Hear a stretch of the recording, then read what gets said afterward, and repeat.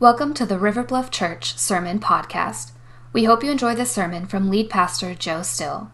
And for more information about us, please visit riverbluff.org. All right.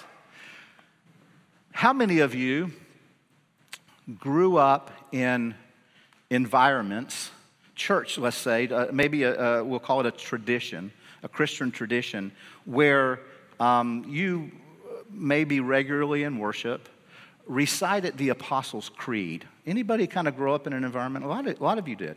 That's awesome. I think doing that, encapsulating the whole gospel message in our hearts and minds is something that's memorable, can be something that really does fill us with that message of hope that we can carry with us.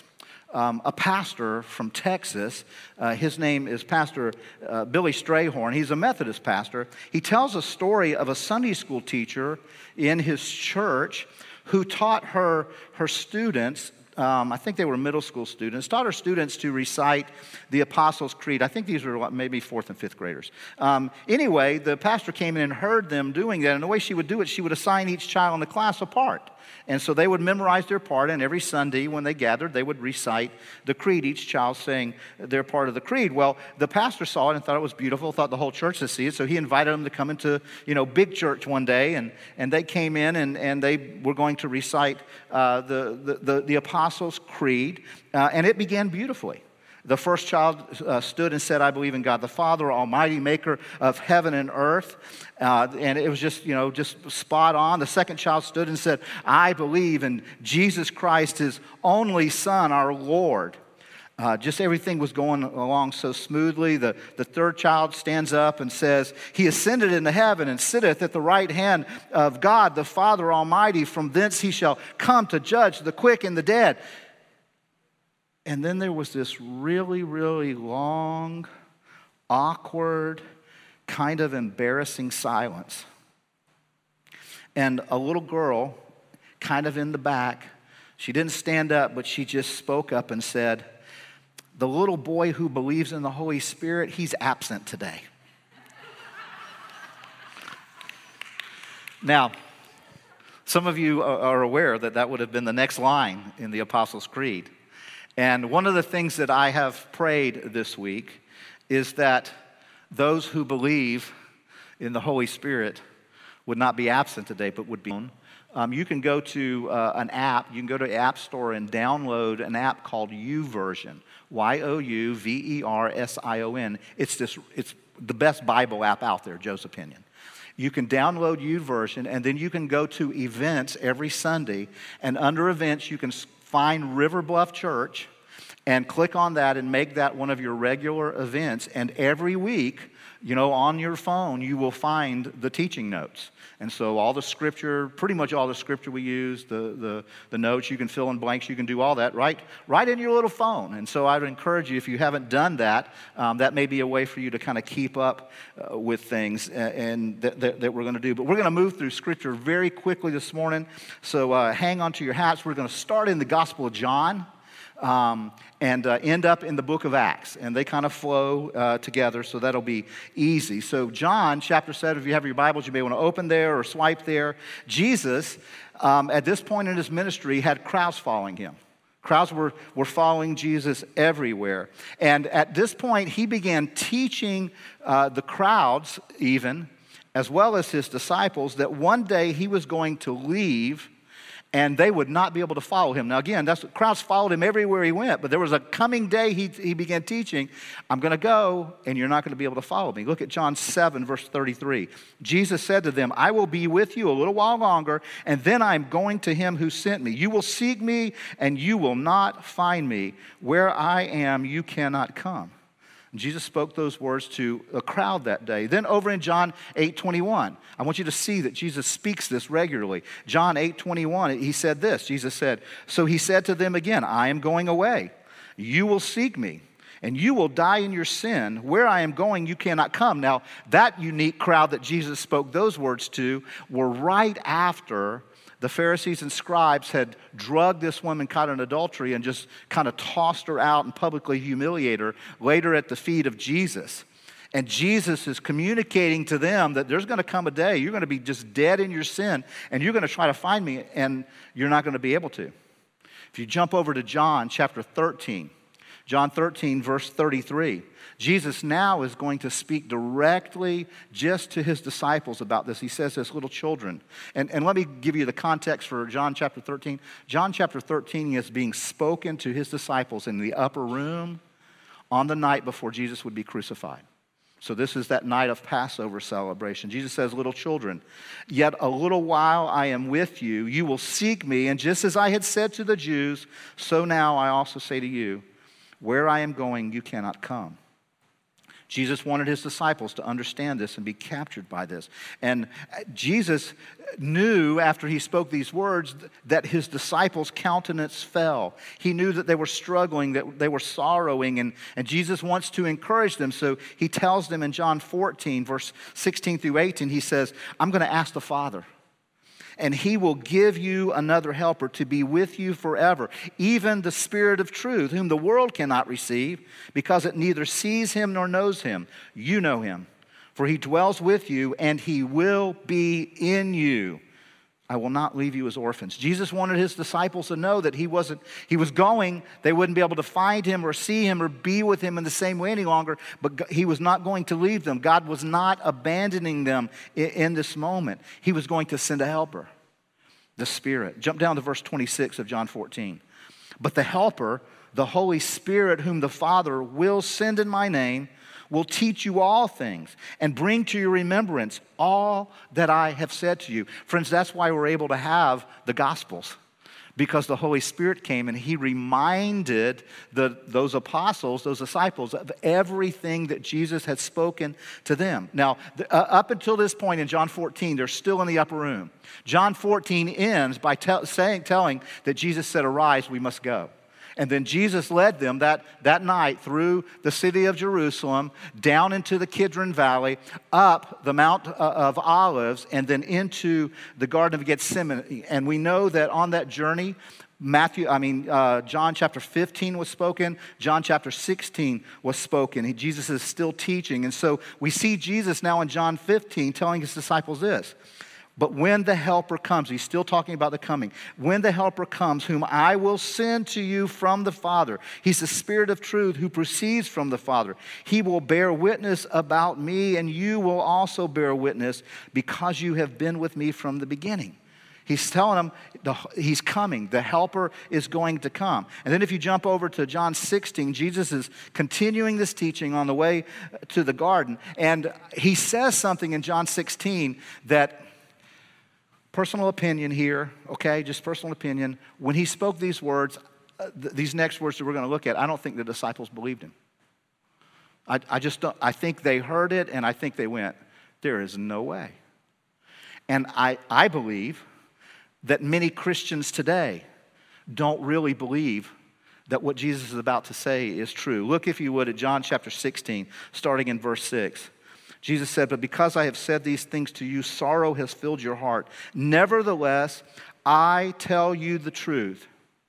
It is to your advantage that I go away. For if I do not go away, the Helper will not come to you. But if I go, I will send him to you. Now, try to put yourself in the shoes or the sandals of the disciples. Those gathered there. At this point, there were 11 of them with him. If you just think about their lives, before Jesus, their life had just been on life's treadmill. They were fishermen and tax collectors, and that was their life. They were just going to push into whatever that career field was for them. They had no real purpose in life, no real passion in life. They just got up, did the deed, went to sleep, got up the next day. It was that kind of thing. And then one day, that mundane, repetitive treadmill life got interrupted by Jesus of Nazareth. And everything changed for them. And for 3 years, they had completely rearranged their world, their lives, so that they could be present to see everything he did, to hear everything he said. That, again, about how much the Father loves me. I'm never going to see your hands do miraculous things like breaking bread and feeding thousands. I'm never going to see your hair. Good thing for me? No way. That's, I think, what was going on in their minds. Now, I think if anybody else had spoken those words to them, they would probably think it's just a cruel joke. But they knew Jesus didn't play cruel jokes. That's not who he was. Maybe other ordinary people might kind of do that. Kind of like parents. You know, when parents get ready to discipline their kids, sometimes they might say something like this: "This is going to hurt me more than it hurts you." Just so you know, parents, kids don't believe that for a minute. They don't buy that. They think you're just telling them that so maybe they won't be mad at you after you discipline them. Jesus wasn't telling them this so that maybe they wouldn't be mad at him or sad or angry. He's very serious about this. And Jesus is saying that the reality is, it is going to be better for you for the Spirit to be in you than me with you. And they just don't get it. And Jesus was eager for this. He wanted that. Now, friends, this is something we need to think about deeply, and it's not just something we need to think about one Sunday. We need to reflect on this regularly. Because I think most of us believe it would actually be better if we got Jesus beside us. And Jesus said, no, it is better for you that the Holy Spirit is in you. He's saying, friends, we have an advantage over those people that in that day that just heard Jesus and saw Jesus and got to touch Jesus. Jesus says it is better for us. I want to press on over into the book of Acts. In Acts chapter 1, Jesus is still with his disciples. He's not ascended yet, but in Acts chapter 1, just before, and remember, this is after he's risen from the dead, he's appeared to the disciples. This is one of the very last things we know of that he says to them before ascending to the Father. And he's talking to them. In Acts chapter 1, verses 4 through 8, he says, "And while staying with them, he ordered them not to depart from Jerusalem, but to wait for the promise of the Father, which he said, 'You heard from me. John baptized with water, but you will be baptized with the Holy Spirit not many days from now.' So when they had come together, they asked him, 'Lord, will you at this time restore the kingdom of Israel?' And he said to them, 'It's not for you to know the times or seasons that the Father has fixed by his own authority, but you will receive power when the Holy Spirit has come upon you.'" Friends, if you don't have that underlined, highlighted, circled, starred, whatever you do in your Bible, I want to encourage you to do that. You will receive power, Jesus said. It is something that I think sometimes we think that what Jesus meant was, you'll receive further instructions. Or some of us may think that what Jesus meant was, you're going to receive some really cool doctrinal stances. Or, maybe somebody might think, Jesus meant that you're going to receive, kind of a do-it-yourself kit for planting churches or something like that. That is not what Jesus said. Jesus said, you will receive power. He said, basically saying to the disciples, boys, if you think the last 3 years, 2.5, 3 years have been something, you better hold on to your hats. You better seat belt in because you're about to go on the ride of your life. When the Holy Spirit comes, when he lands on you, you shall receive power. And that's exactly what happened. The book of Acts tells us that a short time later something happened.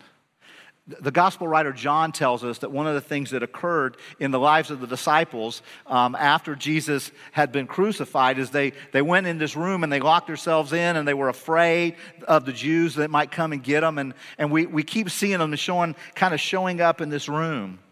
In Acts chapter 2, we read this starting in verse 1. It says, "When the day of Pentecost arrived, they were all together in one place. And suddenly there came from heaven a sound like a mighty rushing wind. It filled the entire house where they were sitting and divided. Tongues as of fire appeared to them and rested on each one of them. They were all filled with the Holy Spirit and began to speak in other tongues as the Spirit gave them utterance." The disciples in this room, maybe they were still locked in. Maybe after Jesus ascended, they got afraid again. I don't know. But they were in this room, and all of a sudden, this same room, this same group of people, out of nowhere comes this indoor hurricane. Okay, it starts as an indoor hurricane. Bill Walsh and Live 5 News couldn't predict it. It came. And while this windstorm is going on, fire comes into the room, and it separates as little tongues of fire and lands on each one there gathered. Just this personal fire running over them, but instead of burning them, they received the power, and they began to speak in other languages.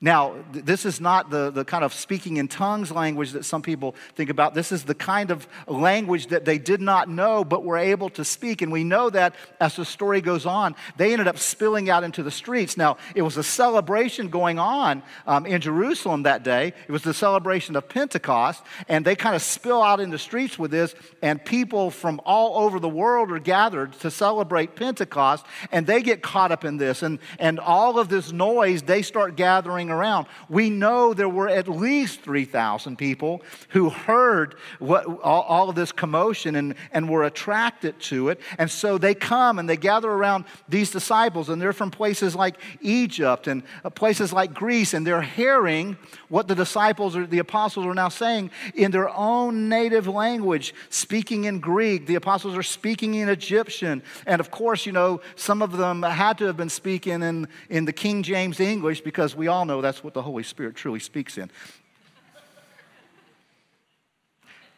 Bad pastor. Sorry about that. Anyway, this unbelievable, they were now doing something they never did even when Jesus was with them.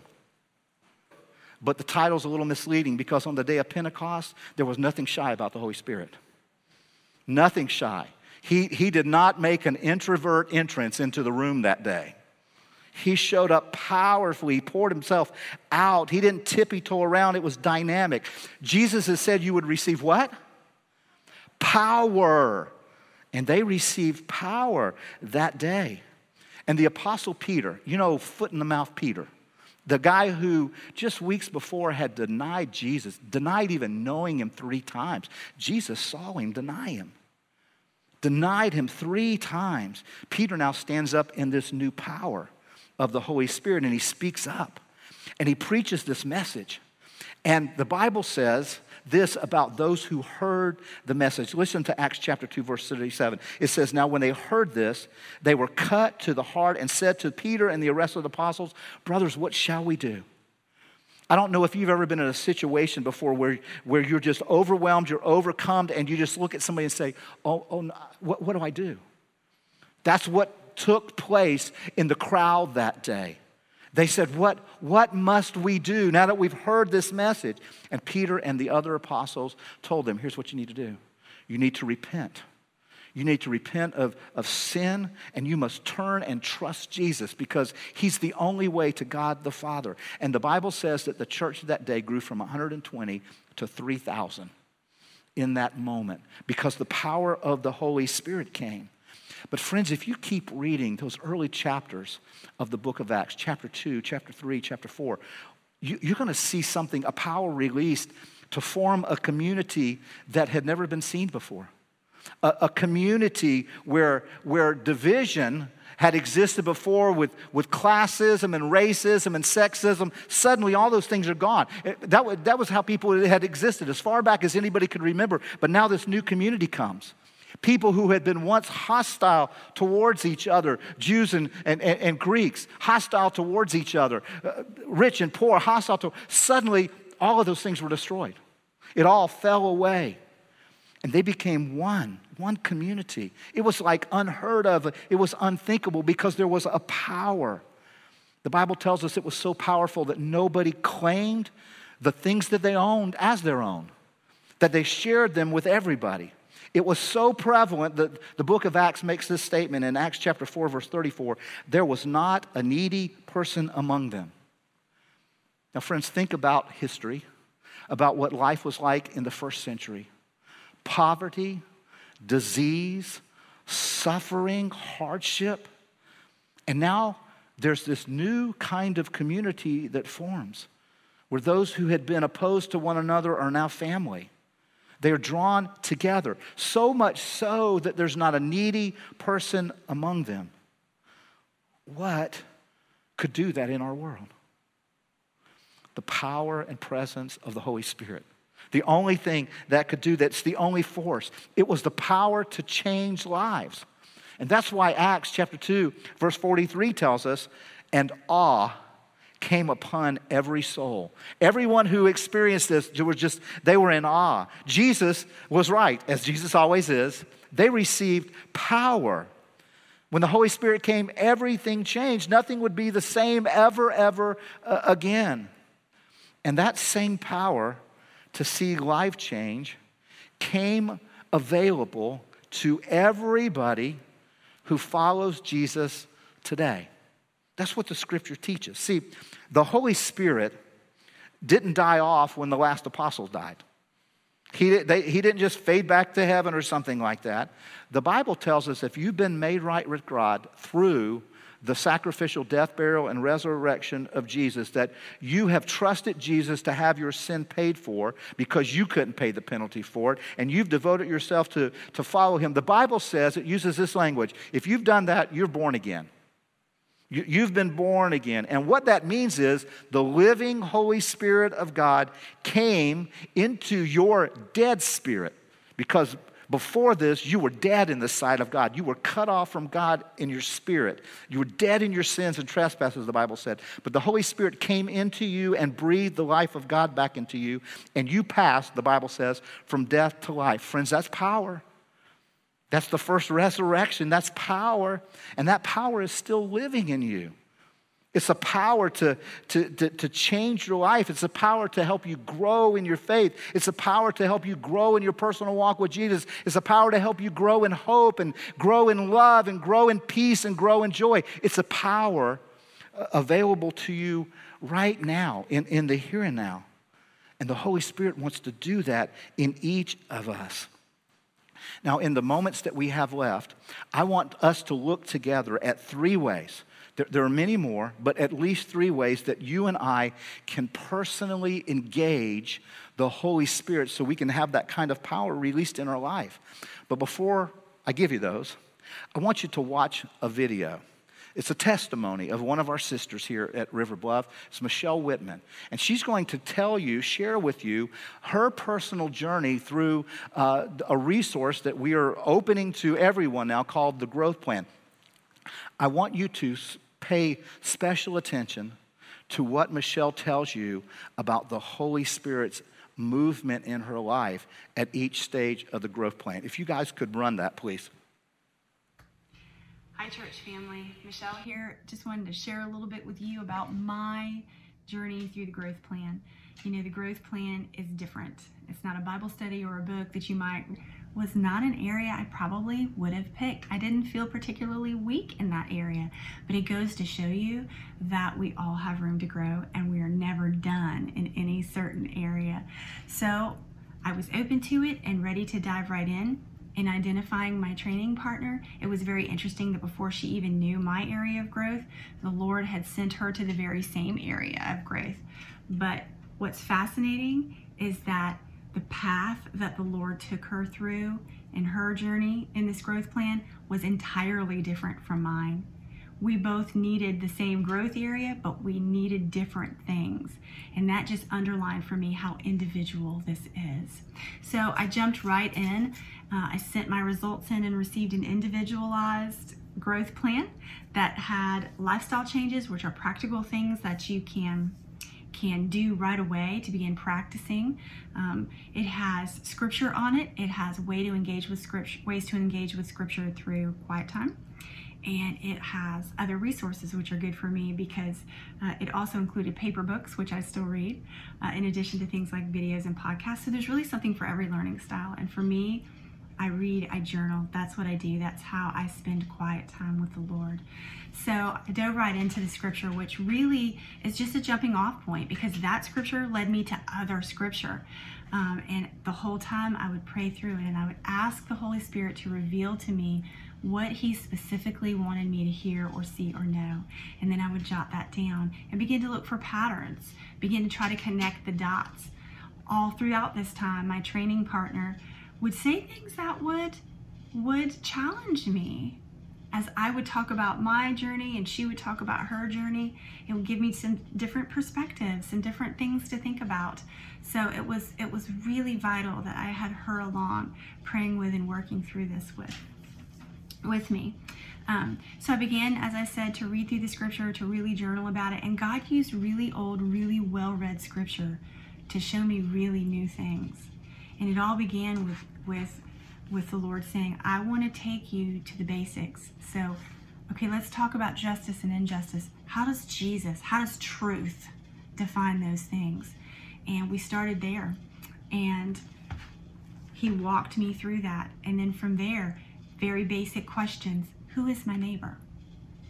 Who is poor? Who is the poor? How does Jesus interact with these folks? How does Jesus interact with Samaritans? Jews and Samaritans weren't friends. How does Jesus react with the poor? How does he interact with those groups? How do his followers do that? How does the community at large interact with those folks? And there were many places in scripture that the Lord sent me, and he began to show me things through that and through the resources I was also reading. I had already self-identified a book that I had planned to read, and it just happened to be relevant. That's how the Lord works to my plan. So I started to put all these dots together, and I started to say, Lord, okay, you're showing me all of these things.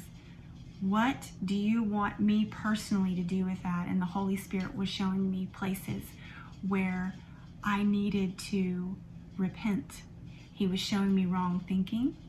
He was showing me places where I had preconceived notions, fears I didn't know I had. He needed to work through those things in me. And so that's what he did throughout this journey. What happened throughout all of this was he took a lot of this head knowledge, and it became heart knowledge through all of this. And so when the horrible unrest in our country happened last year, I had fresh perspective. I had fresh eyes on how to love people in Jesus' name. I had all of this learning that the Lord had shown me for this purpose that I didn't see coming. I had all of this. It was humbling, it was enlightening, it was powerful, and it was life-changing. And so I'm really excited to see where the Lord takes me on my next growth journey in my own plan. I'm really excited to see where he takes me next. I'm excited for you and where he's going to take you. So I encourage you to engage with this. Begin praying about it now. And as I prayed for you and prayed for the words to share with you in this video, I really hope you see and give God all the glory for what he's going to do through all of this. I certainly do. And I'm so thankful to the Holy Spirit for taking me deeper with him. God bless. For those of you who have been in relationship, I think I'm there now. For those of you who have been in relationship with Michelle, you know that she has a vibrant, and has for years, has a vibrant personal walk with the Lord. One of the things that I hope you pick up on here is the Holy Spirit is still at work in her. And he's using this little tool. He used this little tool called the Growth Plan. It's a notebook like this that you can access. You can also access it online. It can be sent to you as an electronic PDF file that you can interact with. But it's just a tool for you to walk with the Holy Spirit and let him show you what area of your life he wants to work in right now. And it'll be different for everybody. You'll take an online assessment that will help kind of narrow the focus and field. You'll look at different attributes of growth. One of the attributes of growth that I'm very excited as a part of the growth plan is the attribute of learning to hear the Spirit's prompting. And you'll learn how to do that. And maybe that's what the Holy Spirit will lead you to. But here's what I want to do in the time we have remaining. I want us to think together about at least 3 ways. There are many others, but 3 ways that we all need to be personally engaging the Holy Spirit. The first way that we need to be engaging the Holy Spirit is we must first embrace the mystery of the Holy Spirit. We must first embrace the mystery of the Holy Spirit. Now, there are many things in this Spirit. For instance, there's a mystery to the presence and power of the Holy Spirit. It blows. He blows in ways that you cannot predict, you cannot control. All you can do is go with it. Michelle, in her testimony, one of the things she said that she was surprised at where the Holy Spirit took her. She wasn't anticipating that. Friends, as you walk with the Holy Spirit, you're going to be filled with surprises, because he's going to take you places you never would have imagined that you were going. You probably, you'll get to a place like Michelle did. She thought she had it kind of going on in that area of her life, and the Holy Spirit said, I ain't done with you there yet. I got more that I want to show you. There's more grace here for you. And the longer I'm a Christian, the longer I've been in ministry, the more I see that. See, the Holy Spirit is God in spirit. He's sovereign. You don't get to tell him what to do. He wants to tell you. He wants to show you. There are times in my own walk with the Holy Spirit that I know he's there, but then there are some days I just don't even really think about him that day very much. There are other days, the Holy Spirit, days when I least expect it, and sometimes days when I absolutely don't deserve it, I find myself just kind of covered in his grace, overwhelmed with his mercy, experiencing his presence. I didn't see it coming. There's a mystery, and we've got to embrace that mystery. He's sovereign, and we got to understand that from the outset if we're going to walk with the Holy Spirit. Because, see, it'll impact your prayer life. There's a prayer. In fact, I brought it in. This sits on the bookshelf next to my desk. And I'm just going to read it to you real quickly. This is a prayer. It says, God, I heard somebody pray this on a podcast that I was listening to, and I had to go down, I had to go back and type it up because it was profound to me. It said, God, help me to do what you want to bless. Father, I know you're going to do some very exciting things in the world today. Would you give me the privilege of just being in on some of them? I just want to be on what you're doing. I want to do what you're blessing. I used to pray, hey, God, I got this really cool idea. Would you bless it? And God said, probably not. Didn't come from me. That's something of your flesh. Get over it. And the Lord helped me see, I need to think differently. I need to pray differently. I need to trust the Holy Spirit in those moments. And see, when we're embracing the mystery, life becomes so much more beautiful. And our faith is not rigid. It's not, kind of mechanical. Jesus said the wind blows wherever it wills, and so is life in the Spirit. Dennis used that analogy about a sailor and the wind. Friends, here's what most of us do. Most of us think our spiritual life is like a paddle boat. And we got to paddle really hard and really fierce to try to get to the next destination. What we have to do is, friends, we got to pull in the paddles and put up the sails and let the Spirit of God blow us where he wants to take us, because he is sovereign. Second thing that we need to do to engage the Holy Spirit personally is this. We've got to align with the work of the Spirit. We've got to align our lives with the work of the Spirit. Now, on the one hand, there's a lot of mystery. A lot of mystery to how the Spirit moves. On the other hand, the Bible tells us, gives us some very black and white kind of guidelines of how we need to interact to align our lives with the work of the Spirit. I want to give you 3 of them real quickly. First one is this. The Bible, and it's kind of like this. There's 2 things to avoid and 1 thing to employ. First thing to avoid, the Bible says, is do not grieve the Holy Spirit. Don't grieve him. Ephesians chapter 4:30 says, do not grieve the Holy Spirit of God. And God's word makes it clear that we grieve the Holy Spirit when we choose willingly to disobey, when we choose willingly to engage in sin. Friends, we cannot claim the power of the Holy Spirit if we defy the commands of the Holy Spirit. We can't claim the power if we're going to defy the commands. See, the Holy Spirit's a person. You can't just have your way with him. He's grieved when we choose to reject the will of God and pursue our own things. And here's what will happen. When you're doing that, when I'm doing that, it may be a season, it may be a day, it may be a moment. The Holy Spirit's going to come. And you're going to hear a little voice. There's going to be a tinge somewhere in your heart, in your spirit. You're going to be convicted. When that comes, please do this. Stop and listen. Stop and listen and repent. See, Jesus determined in advance that, that the best way for you and I to access God's grace is by not grieving the Holy Spirit so that we'll have access to that power.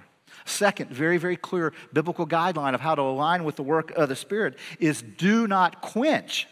Do not quench the Holy Spirit. 1 Thessalonians 5:19 tells us, do not quench the Spirit. And quenching the Spirit in this capacity means don't throw water on the flame.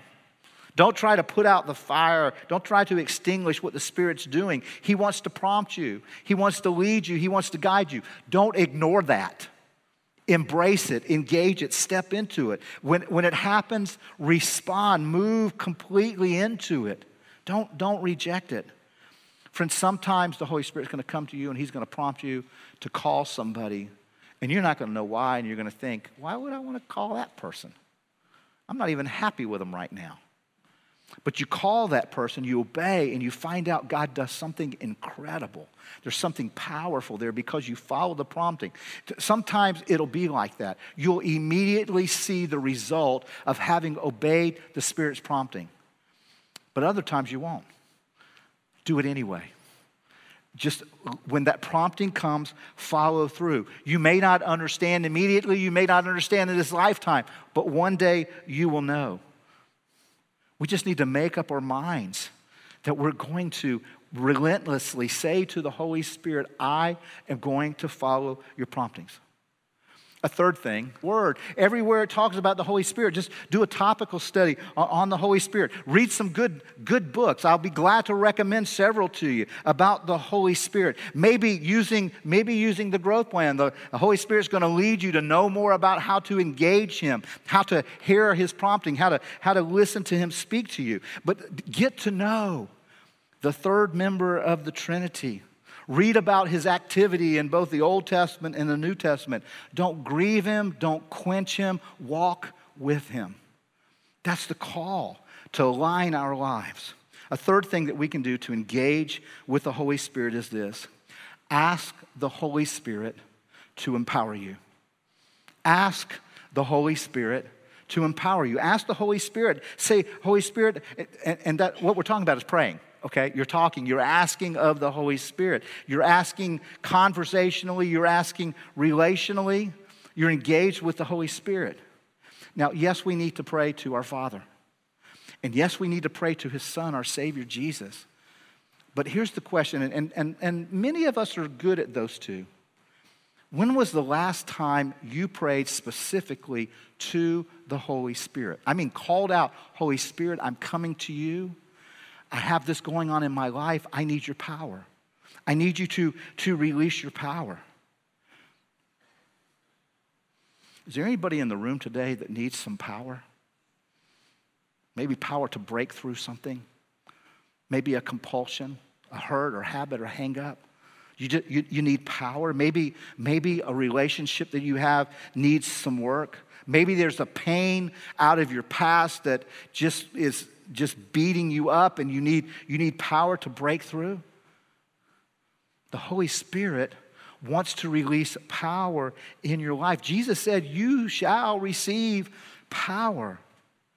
And this was something that the Apostle Paul, the churches that he ministered in, he regularly prayed for those churches. If you go through the New Testament, Paul's writings, and you study his prayers, one of the things he regularly prayed for was the power of God would come, the Holy Spirit's power. Look at this from Ephesians chapter 3. Paul says this, writing to the Ephesians, I pray that out of His glorious riches, He may strengthen you with power through what?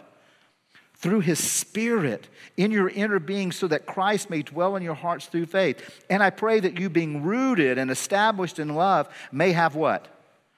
Power together with all the saints. Not just you individually, but us corporately. That we would all have that power. Friends, there was this dream in the heart and mind of God that is the church. That the Holy Spirit would come upon ordinary, just ordinary, regular people, ordinary men, women, boys and girls, and would fill them with his presence and his power, that they would become unceasingly committed to God. They would become irrationally devoted to each other. And they did. And the question I think that we need to ask is, can it happen again? Do you want it to happen again? Do you want to see that kind of church? Do you want to be those kinds of people? Has the Spirit lost his power? God's word would tell us no. The Spirit is filled with power. He's not less capable of transforming lives today than he was back then. So what if we asked for it? What if we just made the decision that we're regularly going to ask for it? Well, what might happen? What if all of us, as a habit, when we drove onto the campus and you run over that little bump and you just prayed, Holy Spirit, today, as we gather, will you pour yourself out? Will you send your power in our worship, in the teaching? Will you fill this place? Holy Spirit, would you do that? What would happen if we did that? What would happen if we asked the Holy Spirit to empower us with the gospel message where we live, work, and play?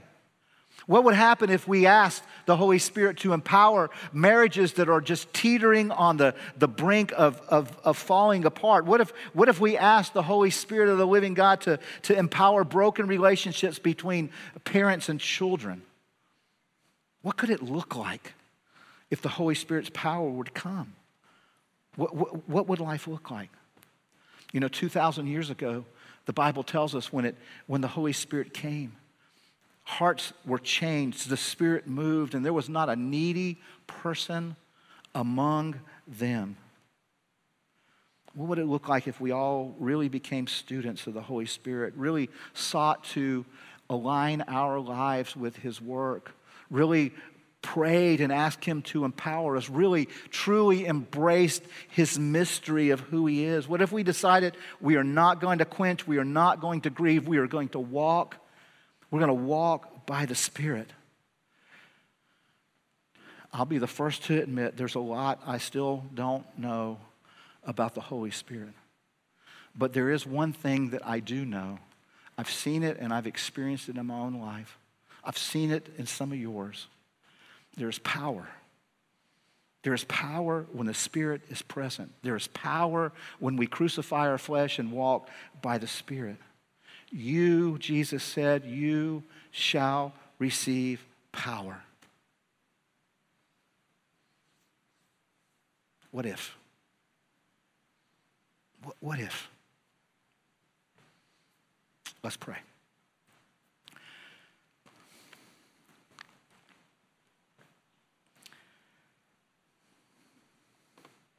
Holy Spirit, we come to you now, believing, trusting that you are in this place. Want to do in us.